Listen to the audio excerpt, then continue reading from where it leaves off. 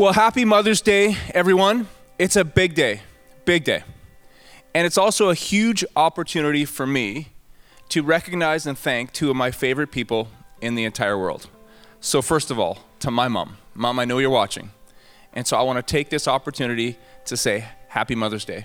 And thank you so much for being an amazing mom. I know that being my mom was way above and beyond the call of duty. But you did an incredible job.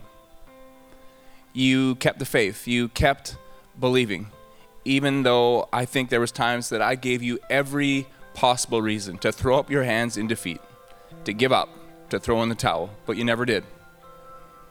You never lost sight of the person that you knew that I was created to be, even when I myself lost sight of it. When everyone, including me, was looking at me through a lens of failure, you all always looked at me through a lens of the bright future that you saw that I have. When everybody, including me, counted me out, you showed me something. There's something interesting that happens when the world knocks you down and you're lying there flat on your back. If you open your eyes, you see the stars. You never stopped believing that I could run my race, that I could fight my fight, and I did. So thanks, Mom. You, in so many ways, define for me what unconditional love looks like. And to my best friend, Corinne, happy Mother's Day. Incredible mom to our amazing 6 kids. You're a 24-hour-a-day, 7 days a week hero to all of them. On behalf of them, let me say thank you. Thank you for the late night talks and the early morning mochas. Thank you for the soft words of encouragement and hope and the iron will of determination and protection. Thank you for the highs and the lows. Thank you for the laughs and the tears. Thank you for the road trips and the quarantines. And from me, thank you. All the little stops that we've made along the way, one thing has remained constant. Your determination and your resilience and your faith has taken wherever we are and you've turned it into the home that is everything, everything, everything, everything that I could have ever hoped for our family. So on that note, Southside Church, get your clapping hands, is that what it's called? Clapping hands, clap hands emojis ready.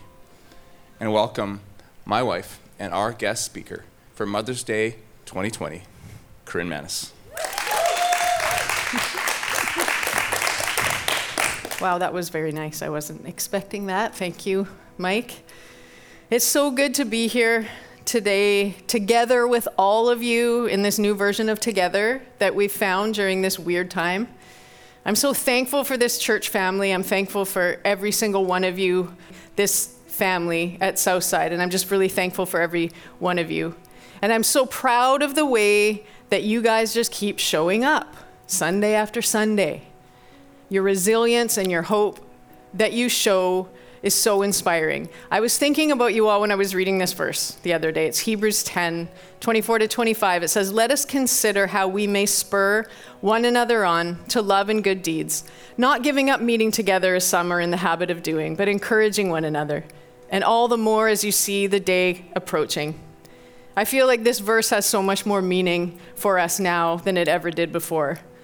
But you guys are just showing so much strength and determination and just a refusal to stop, right? The church is still very much alive and you guys are keeping it alive and we're just so thankful for that.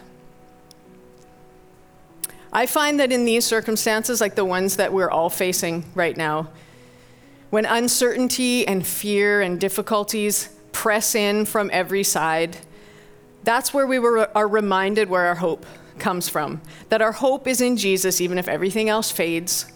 That foundation is sure and it's secure and it never changes because God never changes. And I know in my life, it has always been in these times of crisis that I've grown the most in my relationship with God. He's brought me closer to his heart more often in the bad times than in the good times, actually. I know that I've faced times in my life of depression and grief, times of sickness and uncertainty and loss. And when I look back on those times, that's when I've run back to God. Those are the times that I've refocused my life and put Jesus back at the center of it. And I think that's because God speaks in a whisper. And I don't know if it's like this in your life, but it sure is in mine. My life gets so full of noise and so full of activity that God's voice, God's whisper just gets drowned out. And then in times like this, when we're forced to slow down and we're forced to quiet our lives down, those are the times when we remember that our hope is in Jesus and that our foundation is firm under our feet because he is our rock. So I think that if we are intentional during this time, if we invite God in, if we run to him during this time, we're going to look back and we're going to have gratitude, actually, that God used what the enemy intended for evil for our good. He's going to use this time that we're facing, these present difficulties, to draw us closer to himself and to his heart. And he's going to remind us that he is our refuge, he is our protection, and he is our hope. So today is Mother's Day, and I am sure, completely convinced, that this is the strangest Mother's Day that this generation has ever seen. For so many of you, I know you're physically separated from your families right now. I think of all of you who are living in long-term care homes. I can't tell you the number of times that I've thought about you all. How hard it must be for you to not be able to have visitors come, not have your family, come and spend time with you, and how scary it must be to live under a cloud of fear of this virus.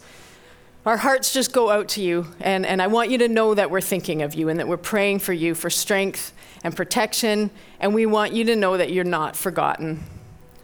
And I want to say a special hello, specifically to all of the residents and staff at Cascade Lodge right here in Chilliwack. Josh and Lucas talked about them in the intro.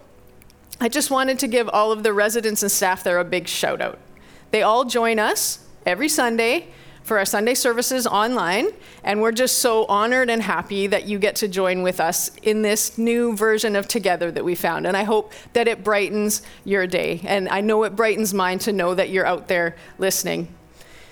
Today I think of the other grandmas and moms who have had to isolate themselves for health reasons. I hope that this Mother's Day is special for you somehow, that your family finds a way to make it special even if you can't be together. And I think of all of our frontline workers that are also mothers, all of our doctors and nurses and EMTs and firefighters and first responders, and even our cashiers. You're working long hours, you're separated from your family. Sometimes you can't even live with your family. And I just want you to know that we're thinking of you too, and that we're very grateful to you, and we don't take your sacrifices lightly. We pray for you.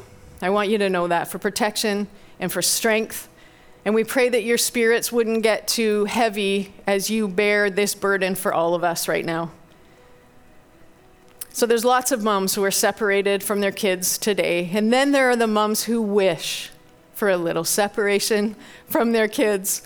Well, my heart goes out to you guys too. This time with little kids at home, wow, you guys are heroes. So a lot of you are trying to work from home, care for your little guys, and now suddenly you also have to teach them. And I guarantee your kids are way brattier for you than they ever were at school.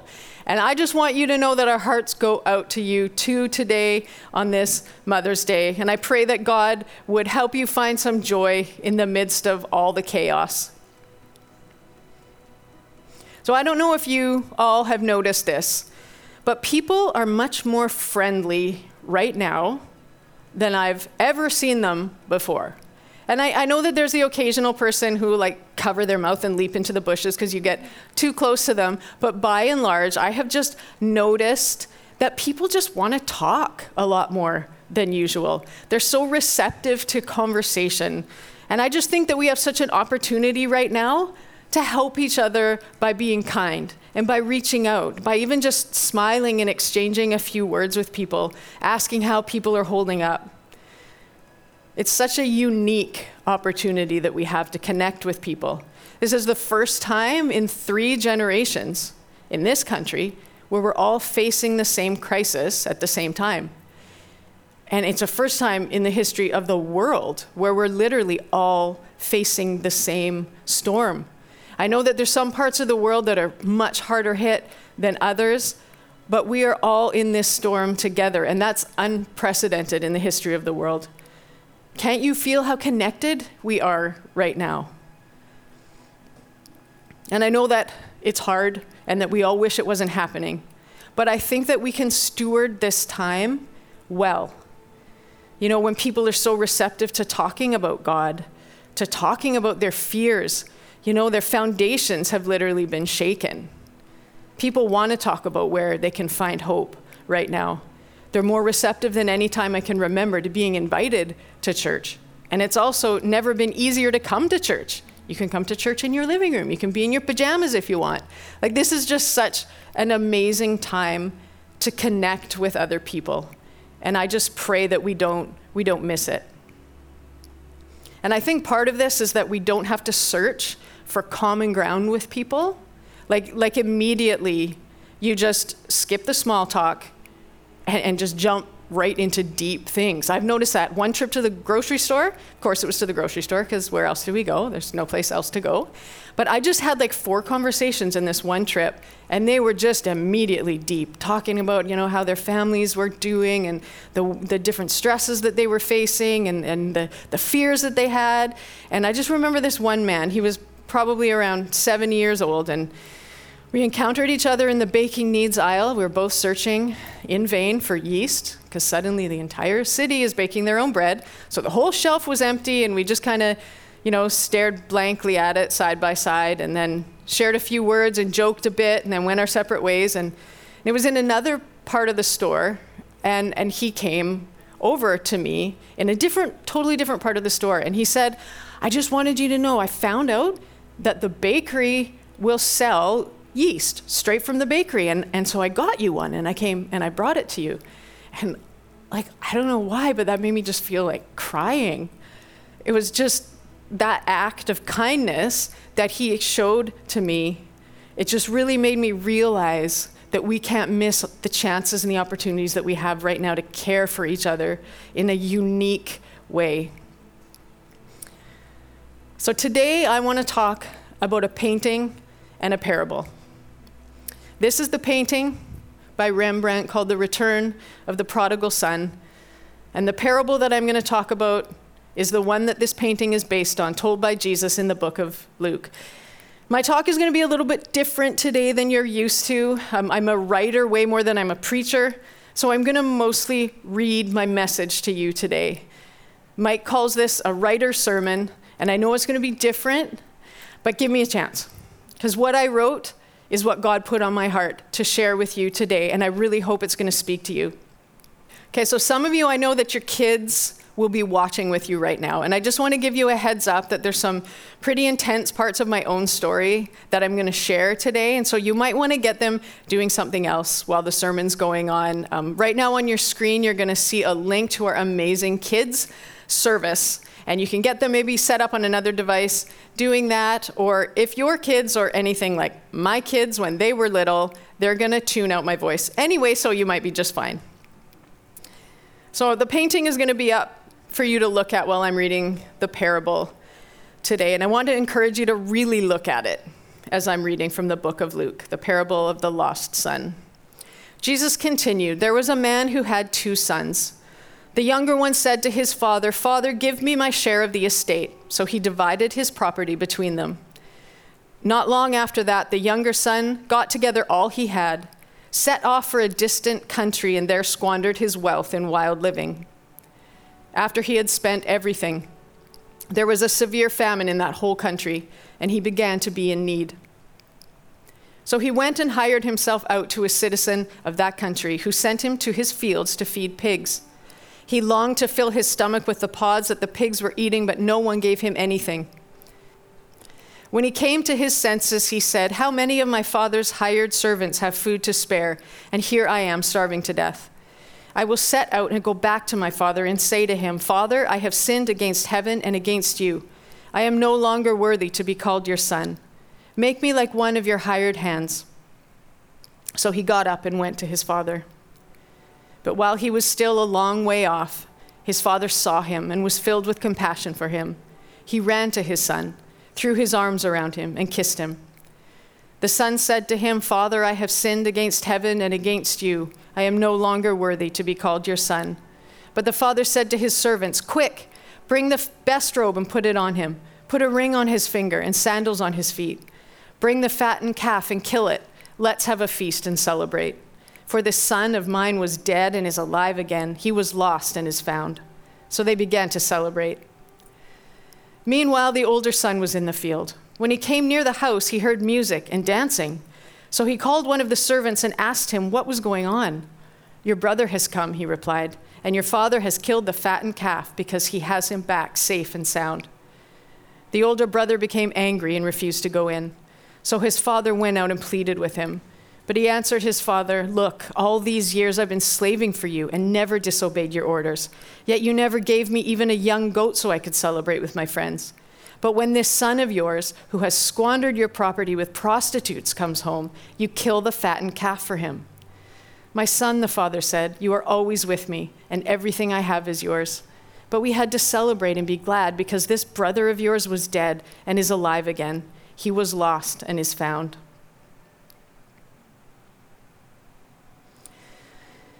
Last year, I saw my dad, and I hadn't seen or talked to him in 11 years.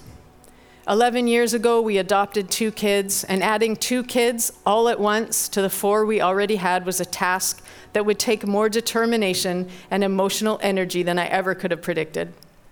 My relationship with my family, my parents and one of my siblings, had always been difficult, characterized by anger and deeply dysfunctional.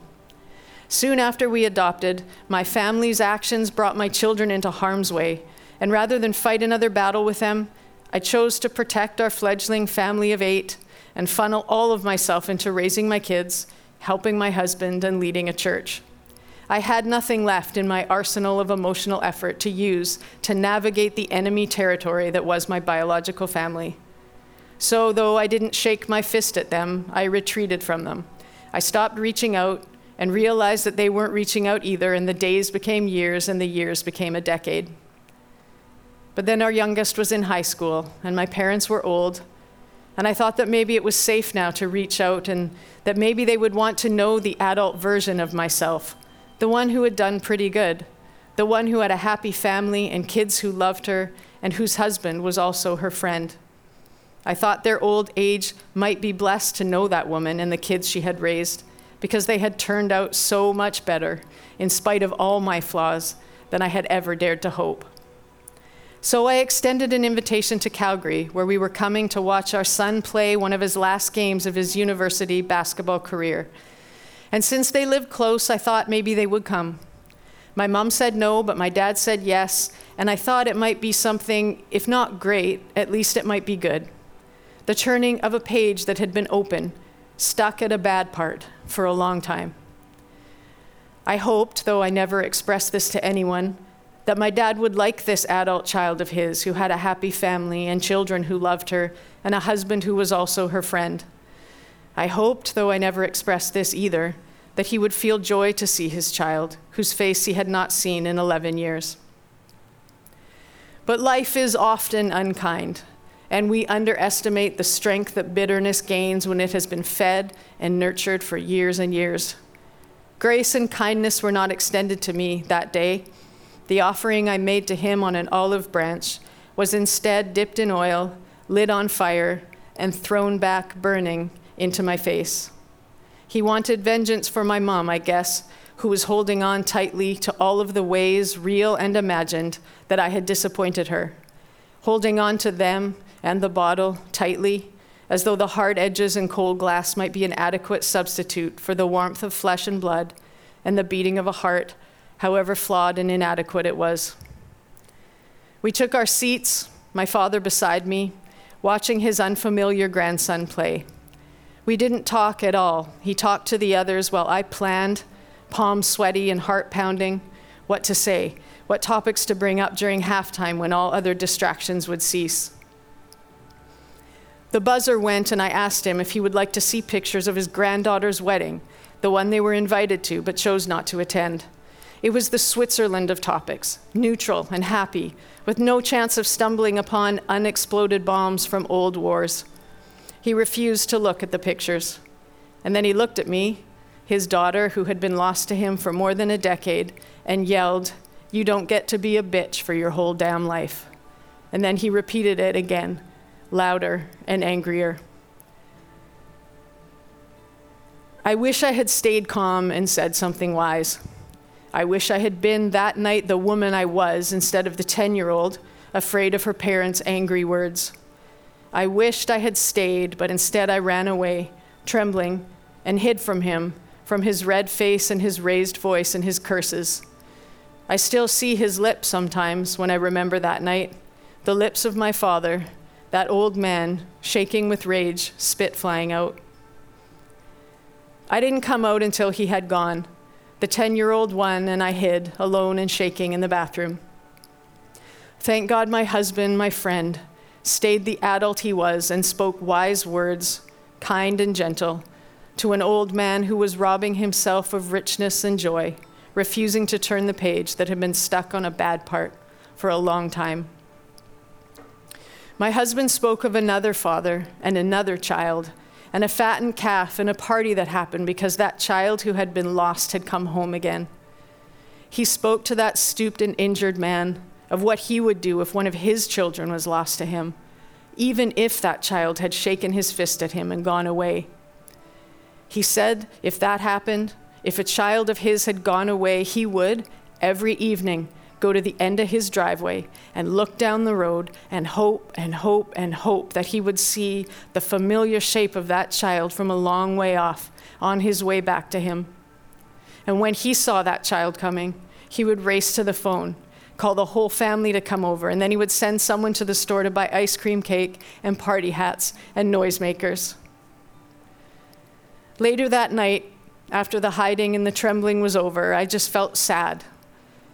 Not sad for myself, that part would come later, but sad for that old man, his bearing so familiar yet so much more stooped and frail than the last time I had seen him. Sad for him, walking out of that arena alone into the cold, fumbling for his keys, driving away, back to the same place he had come from. The page of the story still stuck on a bad part, a few more lines hastily scribbled in the margin, making it worse. I wondered what he thought about on the drive home, and I hoped he wasn't sad. I put myself in his shoes, imagined myself driving away from one of my children after an unfathomable absence, knowing it really was the end, and I couldn't bear the pain even in that few seconds, even in that hypothetical. I guess I hoped for his sake that if he felt it at all, that love and loss, that he would bury it, mix it in with the bitterness and the anger until it formed a thick cement that he could pour over the part of his heart that still loved his child.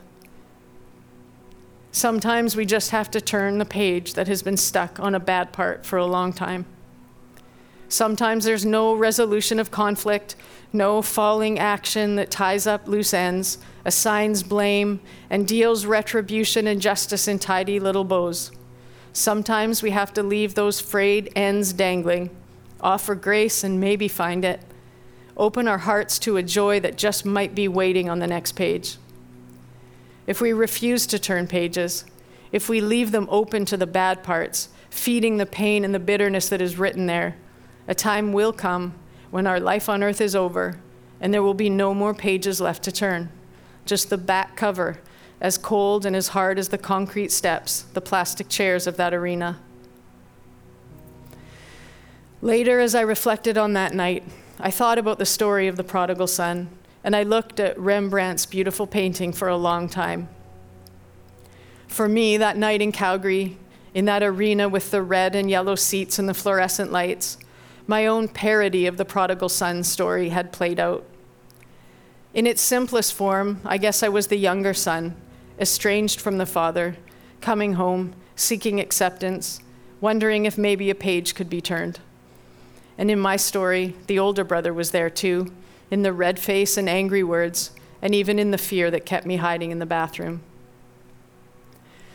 I do not place blame, but there was no father in my story, unless you count my husband, who that night was a good father to us all, especially to that old man who refused to turn the page, who couldn't see or even imagine that the colors on the next page might have been reds and yellows, warm and full like the painting, not the plastic imposters of that arena bathed in sickly fluorescent glow.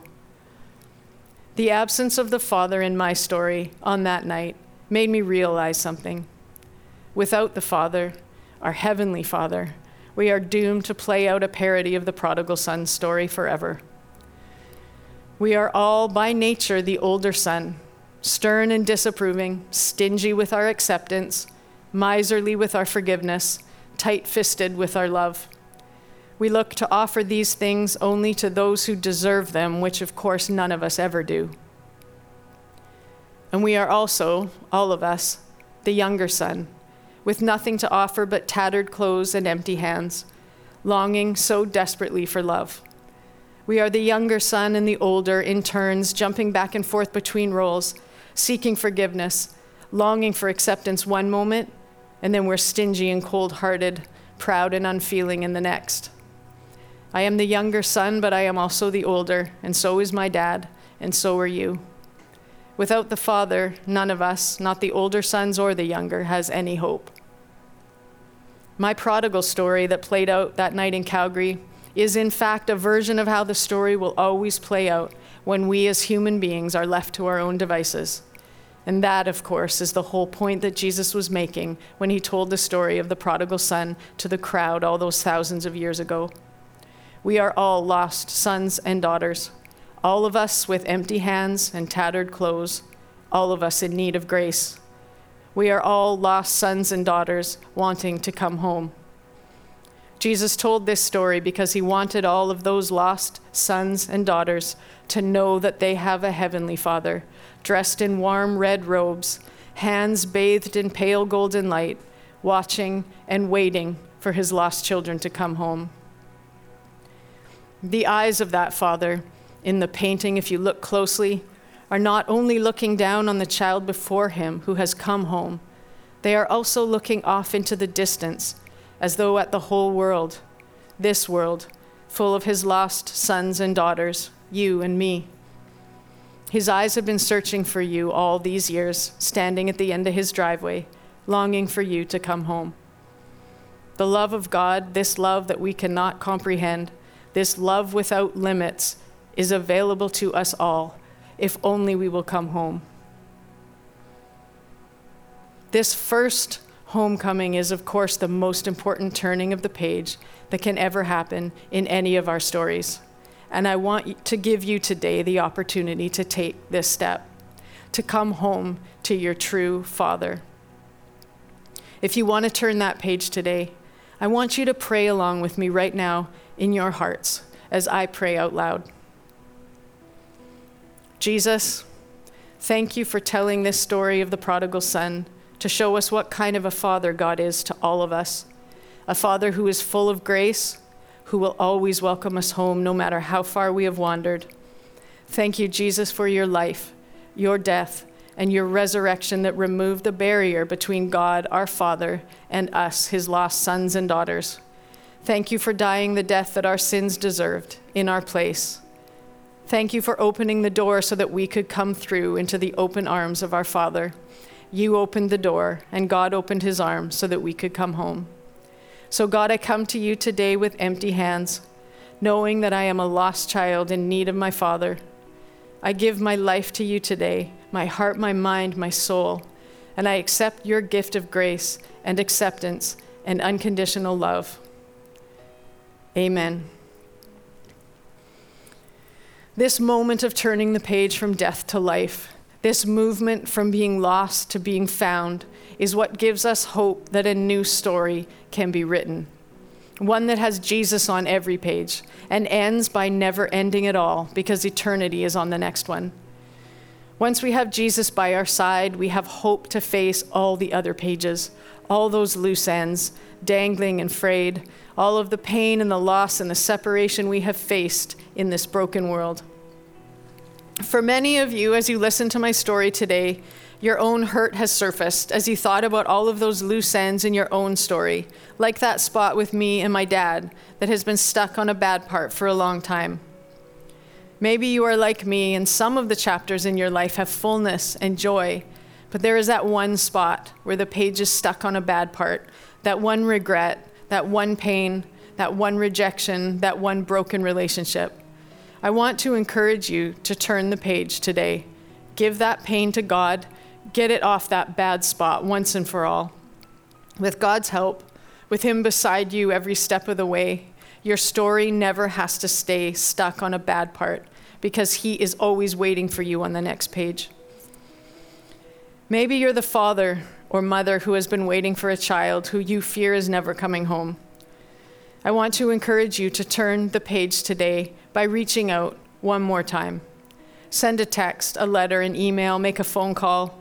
Tell them they don't have to go back and fix everything that got broken. Tell them a page can turn and a new story can begin to be written starting today. Or maybe for you, the broken relationship was your fault, at least partly, because if we're honest, all of us can always find something to apologize for. Turning the page for you today will mean saying you're sorry. You may not be able to go back and undo the harm you did, but you can still turn a page today by saying you're sorry.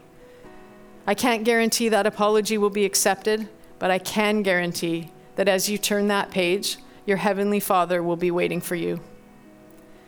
Maybe for you, turning the page would mean offering an olive branch to someone who has hurt you, who maybe you haven't seen in a long time, like with me and my dad. There is a chance that, like me, your olive branch will get dipped in oil, lit on fire, and thrown back burning into your face. But I want to encourage you to turn the page and offer it anyway. That person who hurt you will have to do their own reckoning. They will have to decide for themselves whether or not to turn their own pages. The only thing required of you is to trust God, your Father, who loves you completely, and turn the page. Maybe for you, you can't reach out to that person who hurt you because they aren't safe, or maybe they've passed away. I want you to know that with the help of God who watches over you, and Jesus who is your Savior, your friend and your brother, and the Holy Spirit who is your trusted guide, you can still turn the page.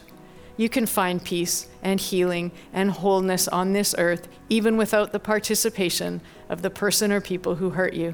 I know this. I've lived this. God tells us to be bold and strong, for the Lord your God is with you wherever you go. Wherever you go, even onto the next page, God is waiting for you faithfully, even there. Maybe for you, turning the page would mean stepping out of the role of the older brother, proud and unforgiving, by offering forgiveness to someone else, undeserving though they are, unrepentant though they may be. You are free to offer forgiveness to someone even if they don't ask for it, even if they don't think they need it. Offering forgiveness to them will turn the page for you, that page that's been stuck on a bad part for too long. Your Heavenly Father is there on the next page, waiting for you. For some of you, maybe it's more about turning pages more quickly every day, because you have a tendency to leave them daily stuck on bad parts. For some of us, it isn't one big olive branch that needs to be offered, but a million little ones. Small branches of grace we can offer to annoying, abrasive people like our spouses and our children, our sisters, our brothers, our friends. For you, it's more that you need to be the father or the younger son in turns every day, alternating between admitting you need grace and offering it to others, instead of so often being the disapproving older brother, doling out grace and mercy so sparingly to the people in your life. For you too, turning quick pages every day will lead you to your Heavenly Father who is always waiting for you on the next one. And I think for all of us, the younger sons and the older, Turning the page means allowing yourself to be loved by your Heavenly Father. Receiving love is often so much harder for us than giving it. For all of us, turning the page means to come, empty hands and tattered clothes, and just let your Father put his hands on your back and enfold you completely. Just sitting there on your knees for a while, knowing he loves you like no one else ever has or ever could. With God beside you, you can always turn the page. None of us have to leave our stories stuck on a bad part. If you have felt God prompting you today to take a step, to turn a page, I want to pray with you too, right now. God, our Heavenly Father, I thank you for the grace you show me every time I come to you. I need your help today. I need your grace to help me turn a page in that one area of my life. Help me offer the same grace to others that you offer to me. Help me have the strength to trust you, knowing that I am only responsible for my own pages and that you will heal me and make me whole as I obey you by refusing to let my story stay stuck on a bad part. Thank you for being my kind Father. In Jesus' name, amen. If you made a commitment today to turning a page in some area of your life, would you just put a book emoji on the chat right now, just as a symbol of that commitment? And if you prayed with me a few minutes ago and turned that most important page and started a relationship with your Heavenly Father today for the first time, I just want you to text the word life to 604-670-3040. Just do that right now. We want to send you a package with some resources to just help you in this new life that you've started. We're so excited for you and so happy that a new story is going to begin to be written in your life starting today. So just one more thing as I close. A few months ago, I wrote 40 days of devotions for us to do together as a church family to really focus our hearts on growing our relationship with God. And I wove a lot of my own story into those devotions, sort of like I did today. About 500 people signed up and followed along with those, and I want to re-release those starting tomorrow. I just want us all to sign up. Even if you did them before, I want us all to sign up and do this again together. I think for those of you that made a commitment to turn a page in your life, these devotions are really going to help you stay focused on what God wants to do inside you as you take those steps of obedience. And even just as I mentioned at the beginning, that this time that we're in right now where our lives have been forcibly quieted down, these devotions are really going to help you during this time just to be really intentional to steward this unique opportunity that we have to refocus our lives and just make sure that Jesus is put right back at the center of it. So I just want to encourage you to text the word turn to 604-670-3040. And once you do that, every morning, starting tomorrow morning at 6 a.m., you're going to get a link sent to your phone to the Devo for that day. And I'm so excited to do this together again as a whole church family. Thank you for listening to my story today, and I hope that you all make this Mother's Day a special one, even though it's a strange one. And we're going to see you all back here again next week. Pastor Mike is going to be back with week 5 of Unseen. So have a great week, everyone.